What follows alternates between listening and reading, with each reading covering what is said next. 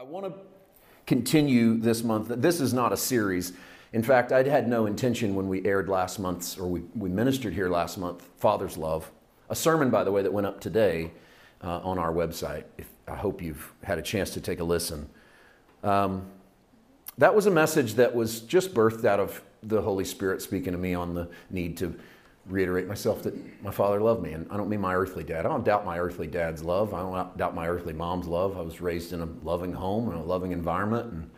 But I was introduced to a God, like many of you were, who was not always pleased, was not always happy with me, and to the point that sometimes he was going to come get me. I mean, I might suffer, I might be harmed, but it was all because God was good, and God was sovereign, and I wasn't. I wasn't good, and maybe I'd screwed up enough that I needed punished severely, and maybe even lose my salvation. And that's putting a very fine point on it, but at the end of the day, that was it. You saved and then not saved. I didn't know where that line was. And nobody could ever really tell me what the line was, but you knew that you needed to stay ahead of it. We've grown past that. Part of that is just growing up, and part of it's just a revelation of God's love that just keeps being reiterated in me, and knowing that my Father loves me. Part of it was getting out of the God mentality and getting into the Father mentality. That was really what last month's sermon was about.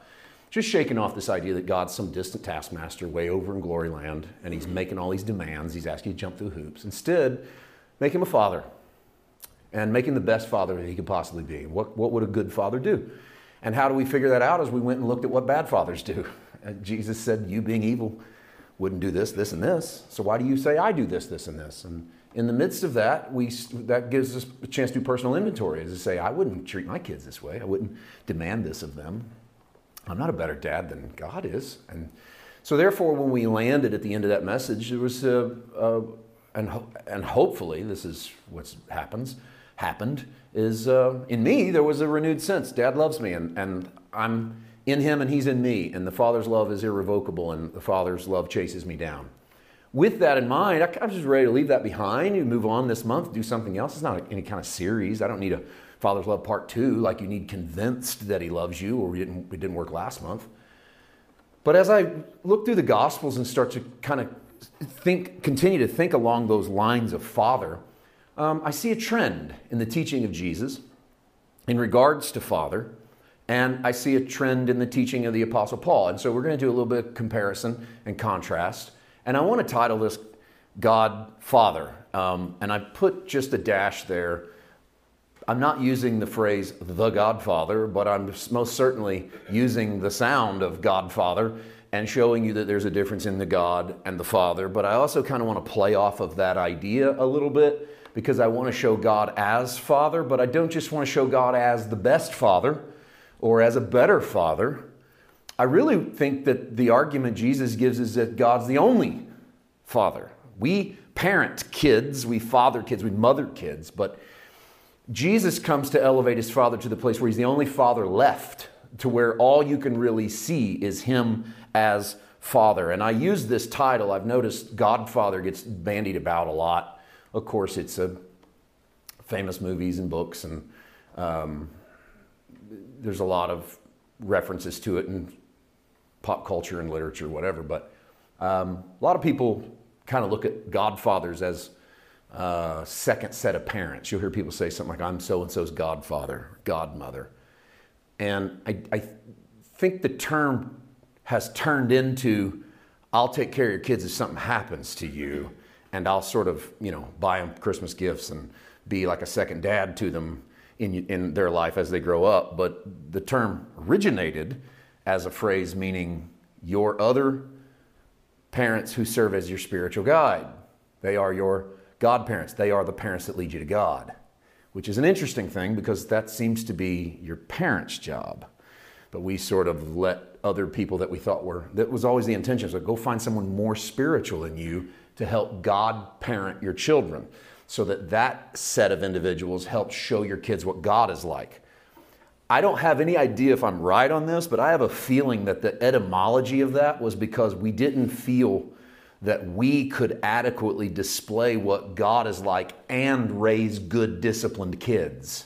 So you had to send them to their godparents to introduce them to the love of God, because mom and dad's not going to be able to do that. We've got too hard of a job in order to raise them. I don't know if that's the etymology of that, but it's kind of what it seems like it turned into at some point.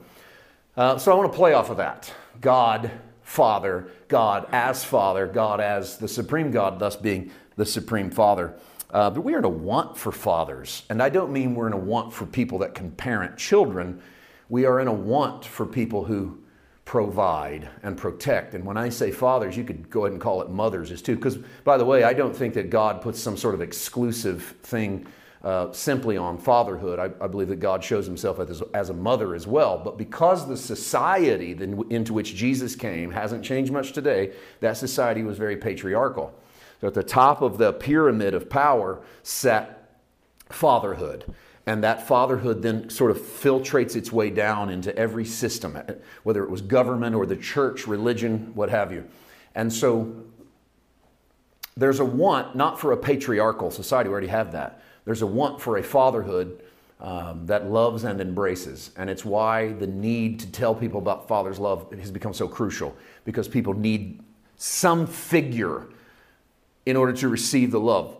Their love and their concern and their protection. I think that that's why seeing God as Father becomes so crucial, because then people have a father, whether they have an earthly father or not. I want to start with what I think out of the blocks looks like a contradiction. And you've heard me do this before. I'll put up a text and then I'll put up another one and go, look, they look opposite. I don't do that to undermine your confidence in the scriptures at all. I think it's actually the opposite. Sometimes I do it to show you that what appear sometimes to be contradictions are, in fact, talking about two different contexts. But when you really get serious at looking at those and you don't just overlook them, because sometimes what we do with them is go, I don't understand it. We just move on. That's not the way to get to the bottom of things. When we start to take them serious and we don't just brush them aside, we start to get into the heart of what's really going on in that text. So I want to stack a couple of them up at the beginning here. One from Paul, one from Jesus. Spoiler alert, should never be a shocker that Paul and Jesus sometimes look like they're coming at different angles. Because they are. Oftentimes, they're coming at the same thing from a different angle, but they're also coming one on one side of the cross and one on the other.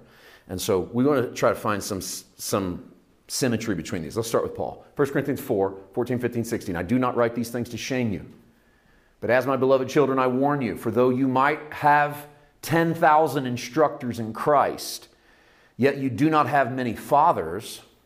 In Christ Jesus, I have begotten you through the gospel. Therefore, I urge you, imitate me. Now, what I do with this a lot of times is end up with Paul saying, imitate me, which is a little ironic because he just told them one chapter earlier, don't follow any of us. And then he can't help himself. Now it's like, oh, well, if you're going to follow somebody, follow me. Kind of classic Paul. But I don't want to land there today. That's there. Urge you to imitate me. But I do want to look at 15. You might have 10,000 instructors, which seems hyperbole. Nobody has 10,000 instructors. This is our first indication that Paul is certainly not trying to lay out some sort of theology. You might have 10,000 instructors, but you don't have many fathers. But I've begotten you, which is another way of saying, I'm your father. If I've begotten you, I'm your dad, right? I have birthed you, I'm your father. So what does Paul really say to the Corinthian church? You got a lot of people teaching you a lot of things. You got them telling you how to do things, how to have church, who you are, etc., etc. They're instructors, but they're not your father. An instructor is who you go to school with. Your father is who birthed you. Paul leaves no doubt who he thinks their daddy is. Notice, he doesn't point to God, he points to himself. Now, let me ask you this. Do you think that Paul thinks that God's not their father? Well, no, because we know the body of Paul's work. So he most definitely knows that they are that God is their spiritual father. But Paul, without a doubt, declares himself to be their father. Stack that up against this by Jesus in Matthew 23:9. Do not call anyone on earth your father, for one is your father, he who is in heaven.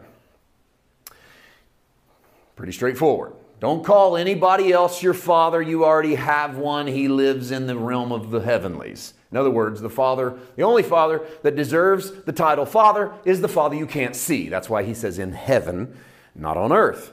Now, every one of us have a father. Whether you know him or not, whether he's alive or not, you had someone that fathered you, and therefore you had an earthly father. So at some point there was someone that you could call your earthly father. And so the question then, to me, is twofold. One, is Paul contradicting Jesus? Because Paul goes, I'm your father. Jesus said, don't call anybody your father.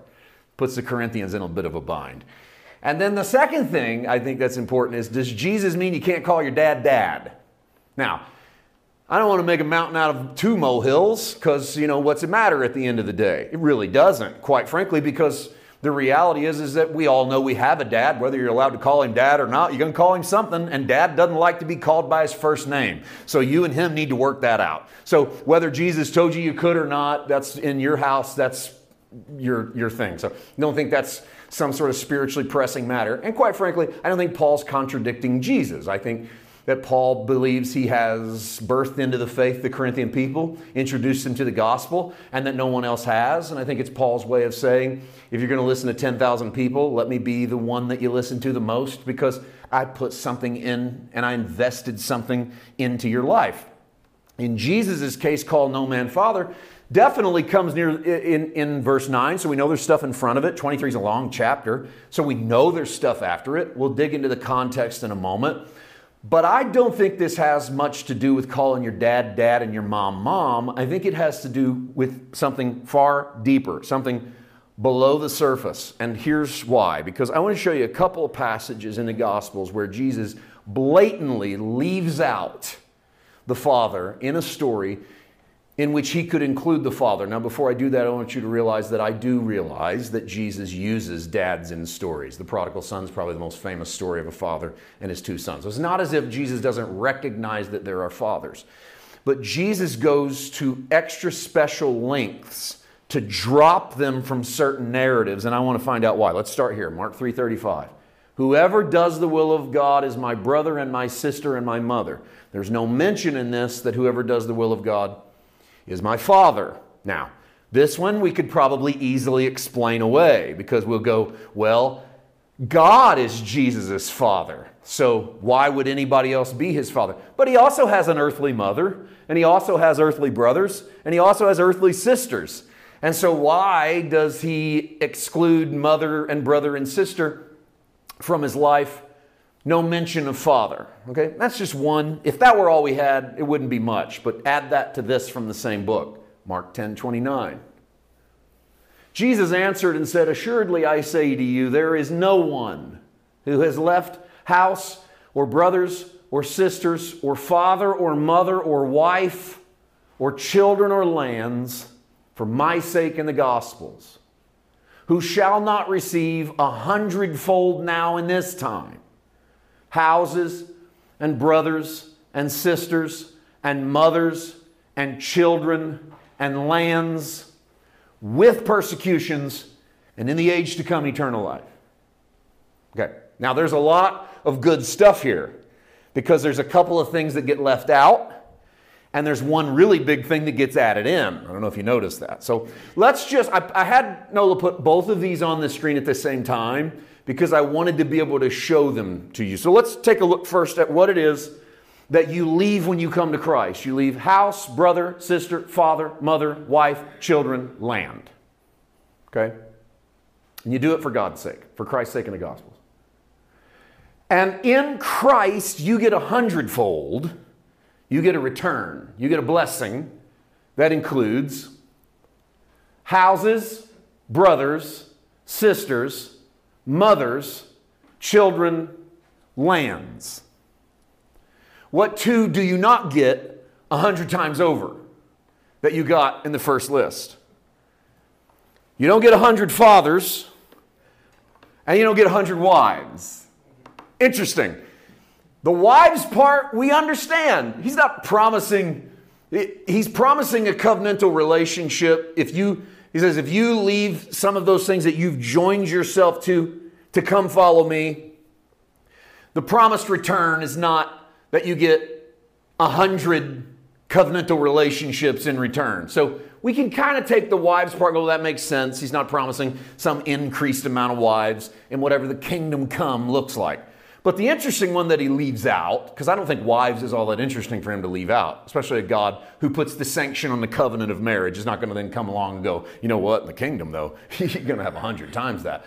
So we don't have any problem with why he does it, but why does he leave dads out? Because if you look through the list, you give up your house, your brother, your sister, your father, your mother, your wife, your children, your lands, and then what do you get back? You get a house, a brother, a sister, a mother, children, and lands. The wives, we understand you got to get 100 wives, but what happened to dad? Why does father fall out of the equation whenever you come into whatever it is you're coming into? Let's let that question hang out there for a moment. Let's throw the other thing in you get that you didn't ask for.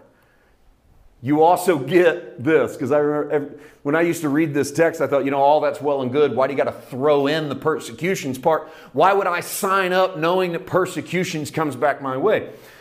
First of all, we know that this can't be just in the realm of the natural. Otherwise, when the disciples come and follow Jesus, whatever they gave up, they're going to get all of this stuff in the natural. They're going to get new houses, and they're going to get, for some weird reason, new brothers and new sisters and new mothers and new children and new lands. And what we do know is that in the realm of the Spirit, we get 100-fold increase, a brand new family by entering into the Christian faith.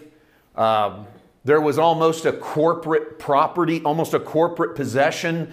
And so you ended up with more together than you could ever have by yourself. Sort of Jesus' way of saying you're going to be more valuable within the community of believers than you ever were by yourself, because when you come into the community of believers, you receive the fullness of what the community has to offer. You receive a family. You're by yourself, you come follow me, you get the family. What's one of the things you also get? Persecutions. And man, did they. And so you pick up the good, but you also pick up the persecutions, and that's part of it. Okay.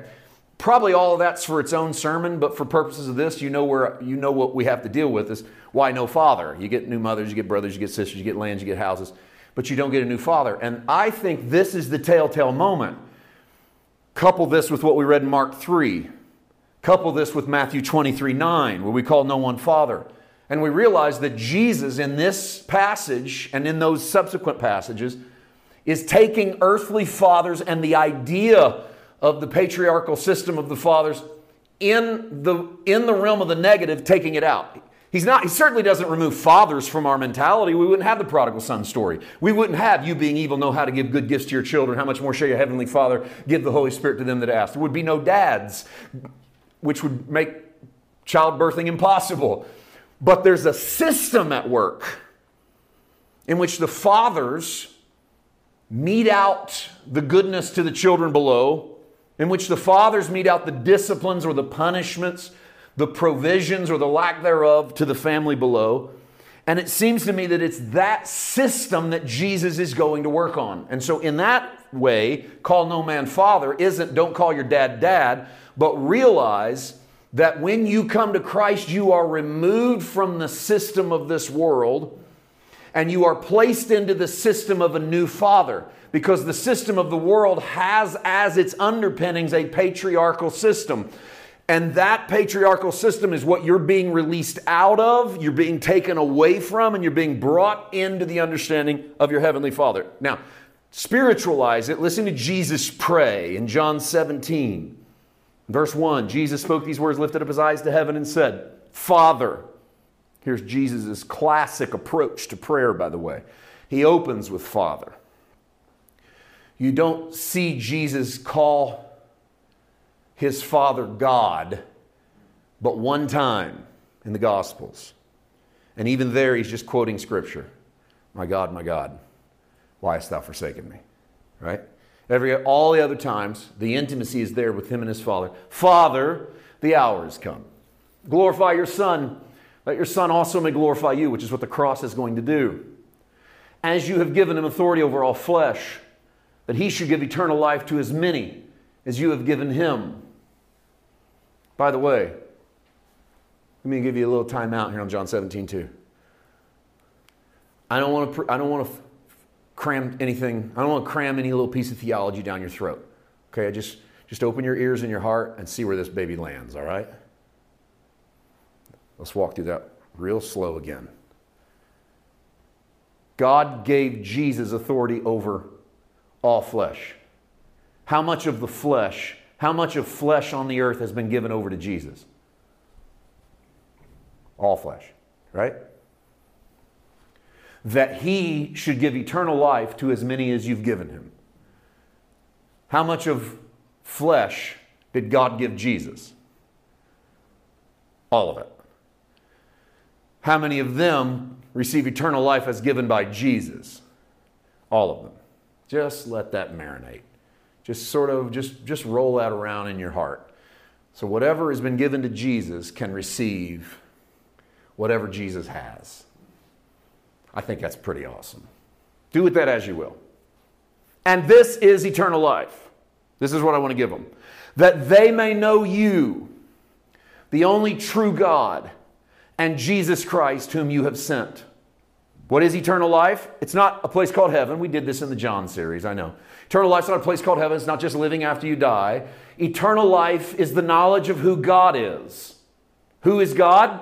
Well, he's the only true God. My question to you is, what's he look like? What's he sound like? What's his quality?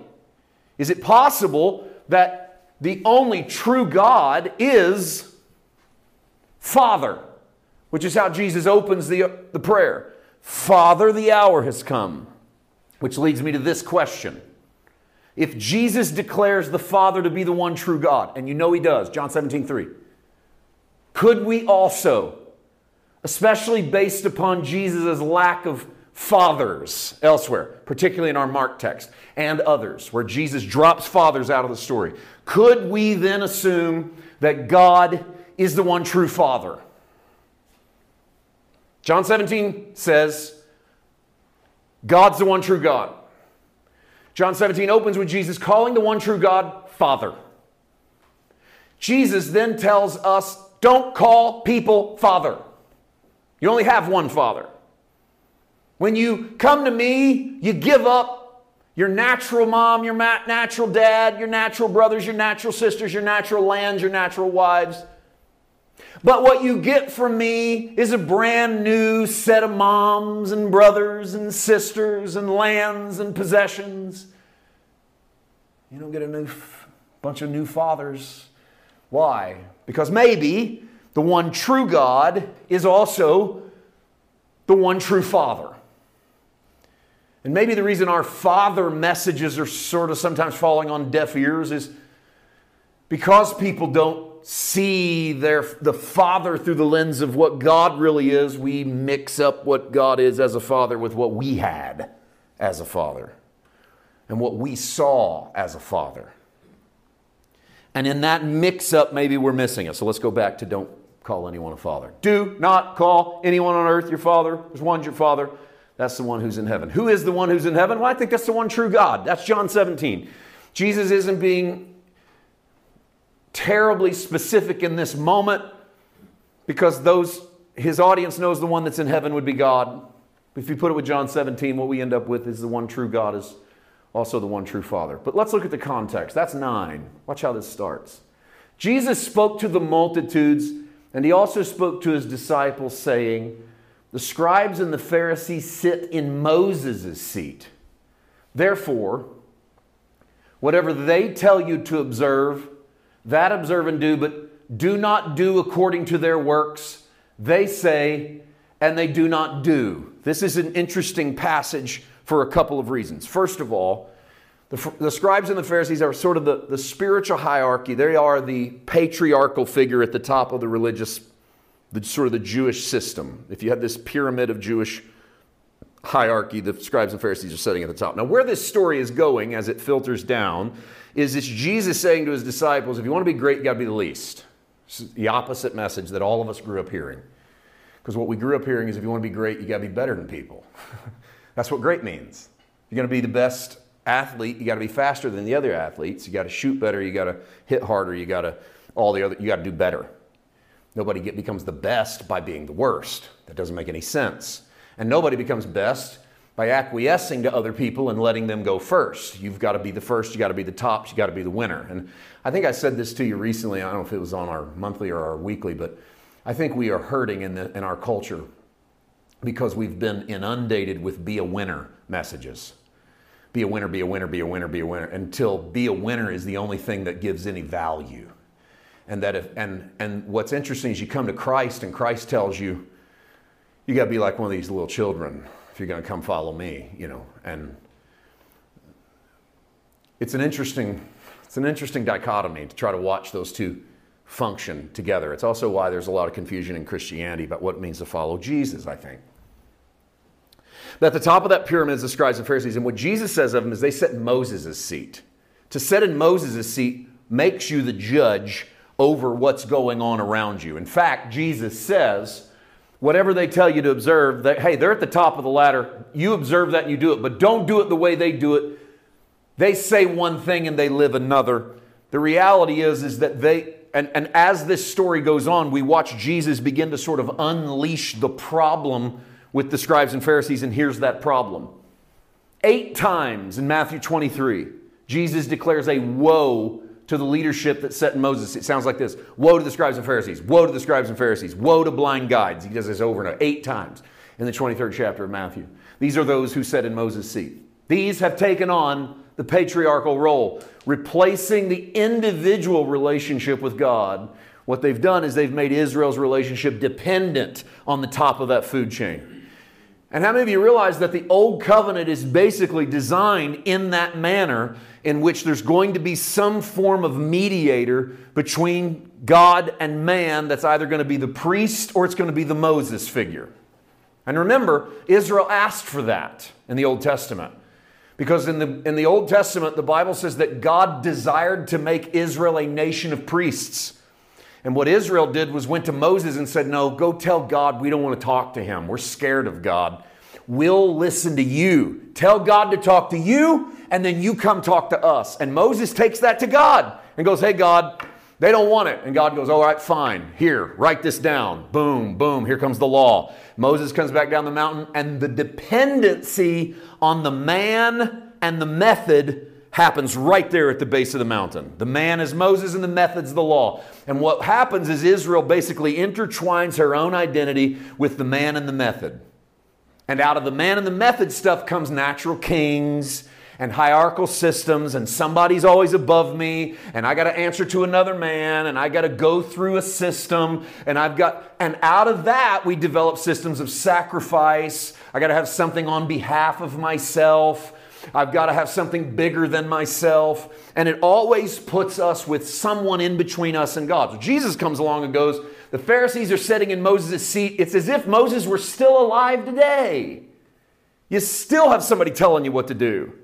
You still have somebody bossing you around. They've taken on that patriarchal role. You don't have room for an individual relationship because you always have somebody else determining your values, somebody else determining your ability to hear from God. Now, I know we don't think we have this today because we don't have Moses and we don't have the law. And so we go, well, we don't have anybody standing in our way. And yet there are still Christians who go to church and go to camp meeting and go to revival and go to evangelistic outreach to hear a word.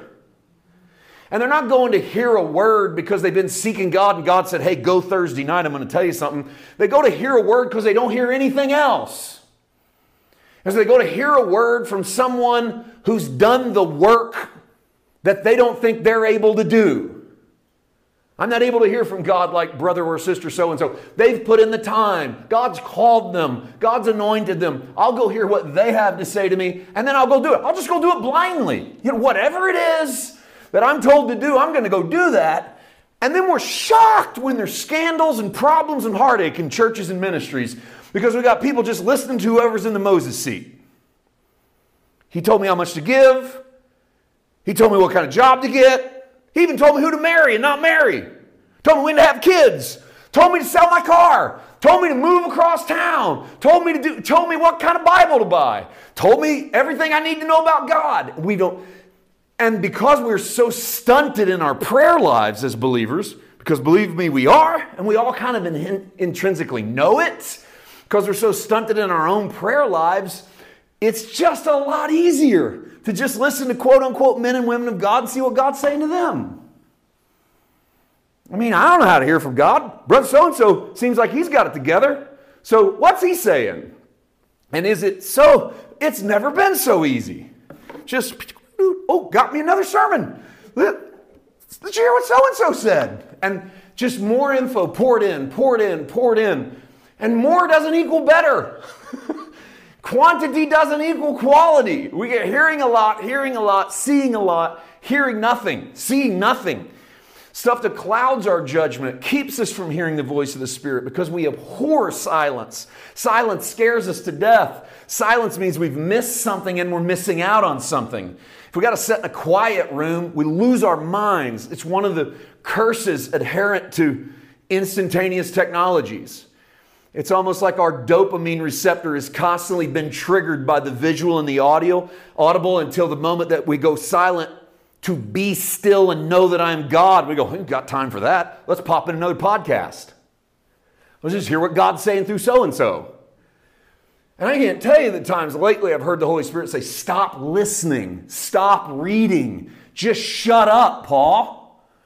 Like, I'm even having the Holy Spirit start to say, shut up, because I don't hear anything else, because I think silent might be, hum along or listen to some worship music. And he's just like, no, just shut up. Don't do anything. Just listen. Take other people out of the Moses seat.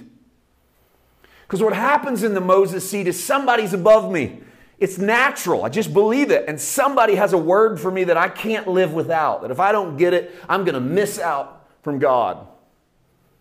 And we so double down on that, we actually get up and tell people, if you miss church, you're going to miss what God had for you. You're going to miss what God was trying to say to you. As if God can't say it at your house. He just can't find you. He was going to tell you, you didn't come to church. He goes, well, I don't know. I just wad that up and throw it away. I had a word for her, but she didn't come to church. I'm not going to give her that word. If you're not going to be here, and listen, hey, I'm a big advocate. Go together with God's people. Get in assembly. You can't imagine the amazing things you learn in assembly. But you know where you learn them? From people and relationships. Not from other people telling you what God told them to tell you. By the way, if you keep hearing from God about other people, it's actually about you, Chief. It's got other people's faces on it and other people's names under it. It's you. I had someone ask me recently, I had a former ministry friend call me up and tell me they had a dream about me. And it was scary. And they said it was frightening, and they told me that, and the guy listed off sins and stuff and goes, you're doing this, and the Holy Spirit told me to tell you this, and you're going to lose your ministry. And the guy called me and goes, what do you think about that? And I said, I think the dream was for the dreamer, because the Holy Spirit knows where you sleep. He drops the dream in you because you're the sleeper. He doesn't drop the dream in you so you can tell me. He drops the dream in you for you. And the Bible's replete with this. When God speaks to Pharaoh in Egypt and Joseph comes in and interprets it, Joseph doesn't have the dream. Pharaoh does. The dream is not for Joseph. The dream is for Pharaoh. When Joseph has a dream and tells his family about it, he suffers. The dream's for you. It's not for other people. My old men shall dream dreams, and my young men shall see visions. God knows how to speak into the individual. You know what was so amazing about old men shall dream dreams and young men shall see visions is the fact that people got to have visions and dreams and they weren't priests. That was the power of Pentecost. That was God going, from now on, I get to speak to individuals. I don't have to speak to your pastor alone. I don't have to speak to the priest alone. I don't have to speak to the head of your house alone. I don't have to speak to your patriarch. That's Israel. Israel's idea is God speaks to dad. Dad tells the son tells the grandson. Wife listens. God comes along at Pentecost and goes, your old men shall dream dreams. Your young men shall see visions. Your sons and your daughters shall prophesy. So, whoa, what's happening? Pentecost just knocks it all down. Just takes a big fan and just knocks over all the blocks. And God goes, we're not going to do it that way anymore. Every individual. That's one of the promises of the book of Hebrews in the New Covenant is every man shall know the Lord. No man shall have any need that any man teach him the Lord. Well, that doesn't mean we don't have teachers. It means that I don't have anybody standing in the way of me hearing from God. I have a direct access through the power of the Holy Spirit to who God is. So I told this brother, I said, listen, don't lose another moment's sleep. If God wants to tell you these things in a dream, God knows where you're sleeping. I said, what your friend doesn't realize is he thinks he has a word for you because he's projecting outward what he refuses to see about himself. This guy called me back like 4 months later, and he goes, oh, by the way, we were just talking. He goes, oh, by the way, remember I told you, a preacher friend of mine had called me and gave me a dream? Yeah. He goes, the exact same thing that he saw in the dream that he told me was going to happen to me just happened to him in his church, in his life, his marriage, and his ministry. I said, that wasn't God punishing him for giving you the dream. That was God telling him 4 months ago, there's some stuff you need to pay attention to.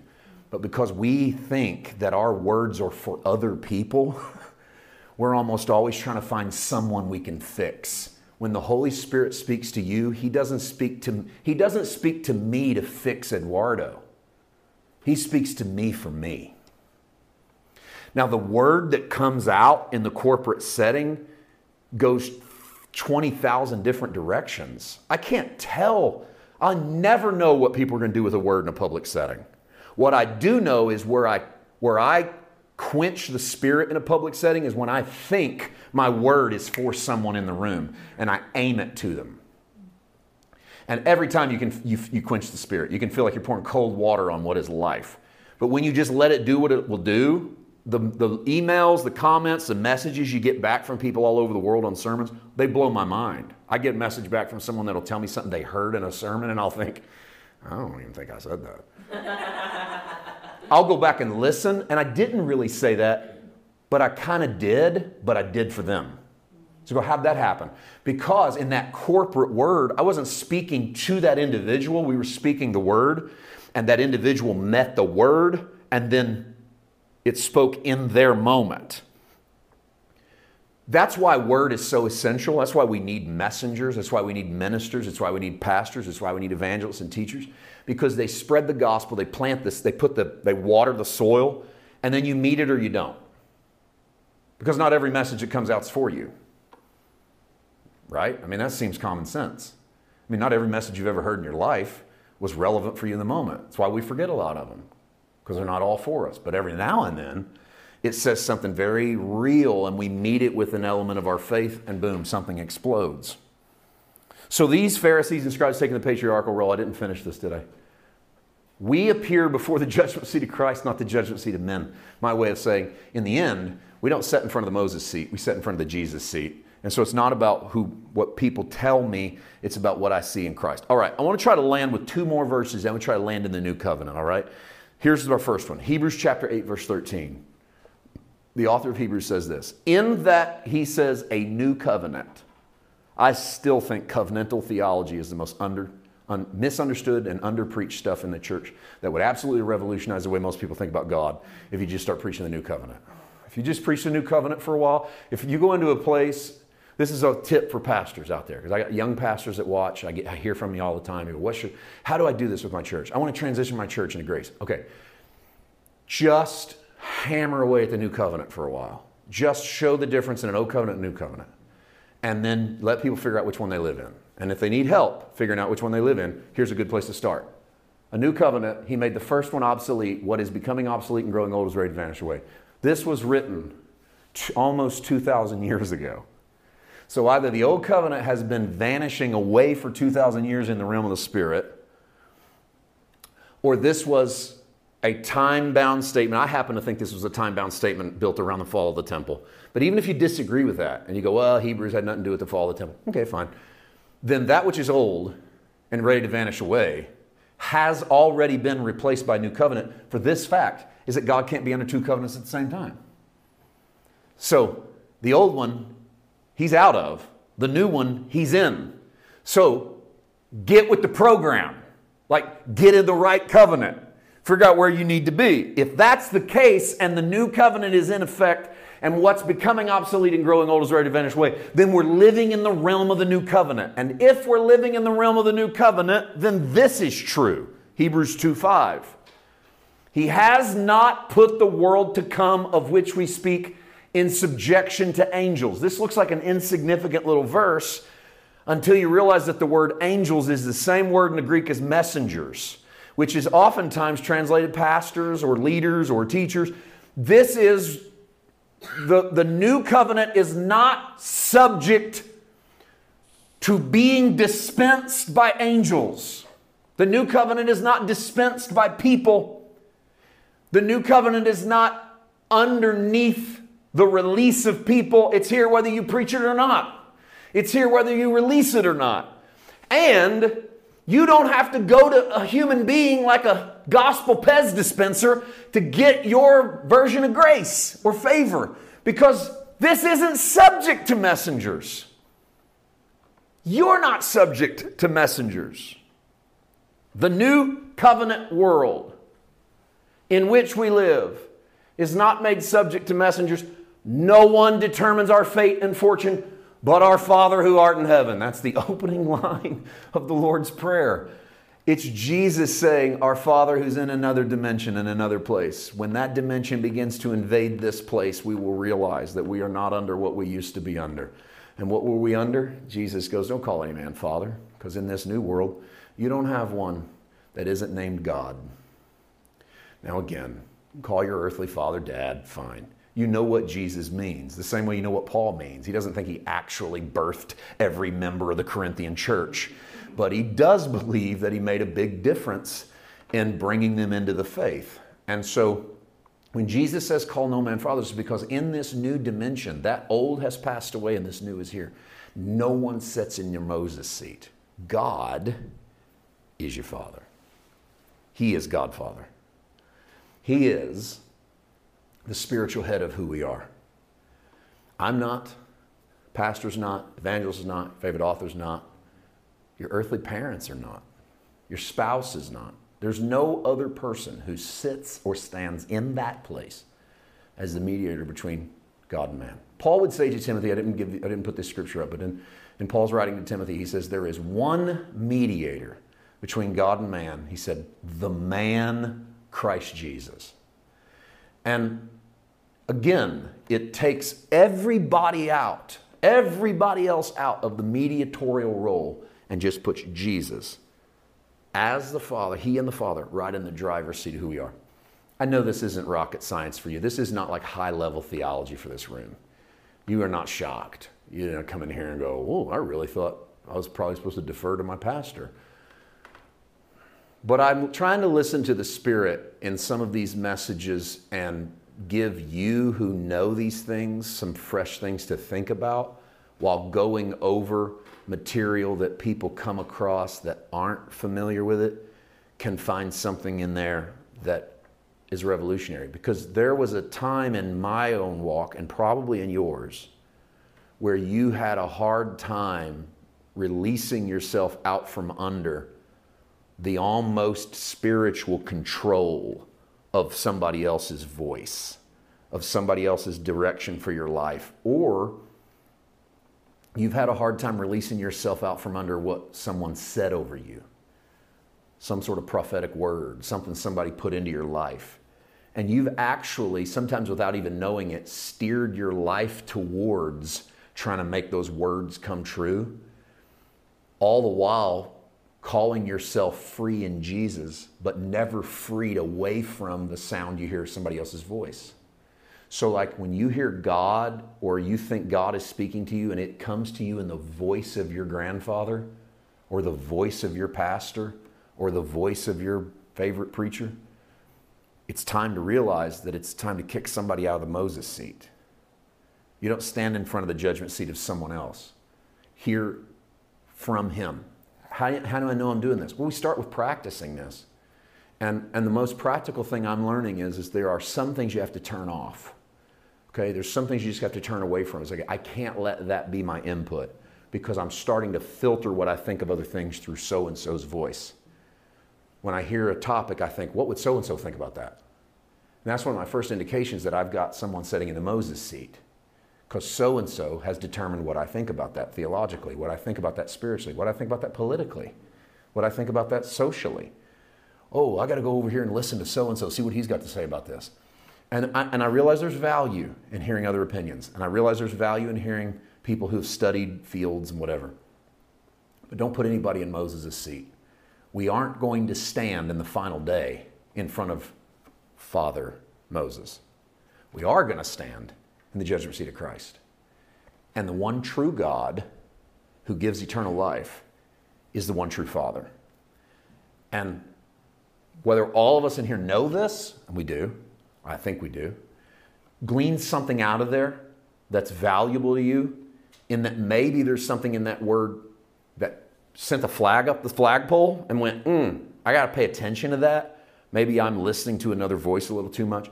But for some who this is the first time you've ever thought about this, first time you've ever seen this, go to God and begin to see Him and address Him as your Father, and then listen to Him as a Father. And that's going to take some healing in some of your souls, because you didn't have a great relationship with your dad, or you didn't have a great relationship with your father, or you've always filtered all that onto God and asked for healing. We're not in some intellectual enterprise in Christianity, where really what we're trying to do is outsmart the world or outsmart the devil. This is true spiritual reformation. There is a formation that happens, as you said, at the feet of the Father. So, Father, a lot of voices, a lot of stuff, got a lot of past, bringing it to you. Teach spiritual formation in me. If transformation is real, then I want that to start to happen in me. If transformation about the way I think of God is real, then I want that to start to happen in the way I think and the way I feel. I'm wearied at trying to be intellectual in my walk with God. It's wearying. It's tiring to try to figure things out. You can't figure everything out. Some things all we do is just go to Him and go, you got to transform me. You got to change me. You've got to move upon me. You've got to teach me. That's the transformative. That's the spiritual side of what we're talking about. God's our Father. Earthly people are our dads. Earthly people are our father. That's fine. Call Him Dad. Call Him Father. Whatever you want to do. But don't put anybody else in the Moses seat. Don't put anybody else in the seat that determines where you go with your life. And when it's happening, take it to the Father. Let's start over. It's never too late. It's never too late to turn when you start to realize that your voice is honed in on the Moses seat. That something else is standing between you and where you need to be in the realm of the Spirit. It's never too late. Take a sharp turn. Say, Father, I lost some time. That's okay. You're timeless. It's why Paul said, redeem the time. Because God can buy back what we've lost. Redeem the time. Accelerate this journey into your will and in your space. Right? God doesn't have a clock. We're time-bound. God's not time-bound. We freak out about that stuff. God doesn't. Right? Father, thank you. What a time. You are my God, but you are really my Father. Father, teach me all the areas where Paul White has let somebody else maneuver into the seat that I have started to look to as some sort of signpost for what I'm supposed to do spiritually. Or I have started to replace the voice of the Spirit with the voice of that, maybe that minister, maybe that author, maybe that sound, maybe that song, maybe that doctrine, maybe that theology, maybe that mindset, maybe even the ghost of my past is still screaming something at me. Father, teach me that I call no man my Father in the way that I call God my Father, that you are the true God, Father of my soul. Help me to see that. Help me to grow into that. And everyone who watches and listens to this, Father, may we have not some intellectual enterprise into figuring out who the Father is. Let's have a transformation. Just do this the way you do this, through the realm of the Spirit that manifests in who we are. In Jesus' name, amen. Amen.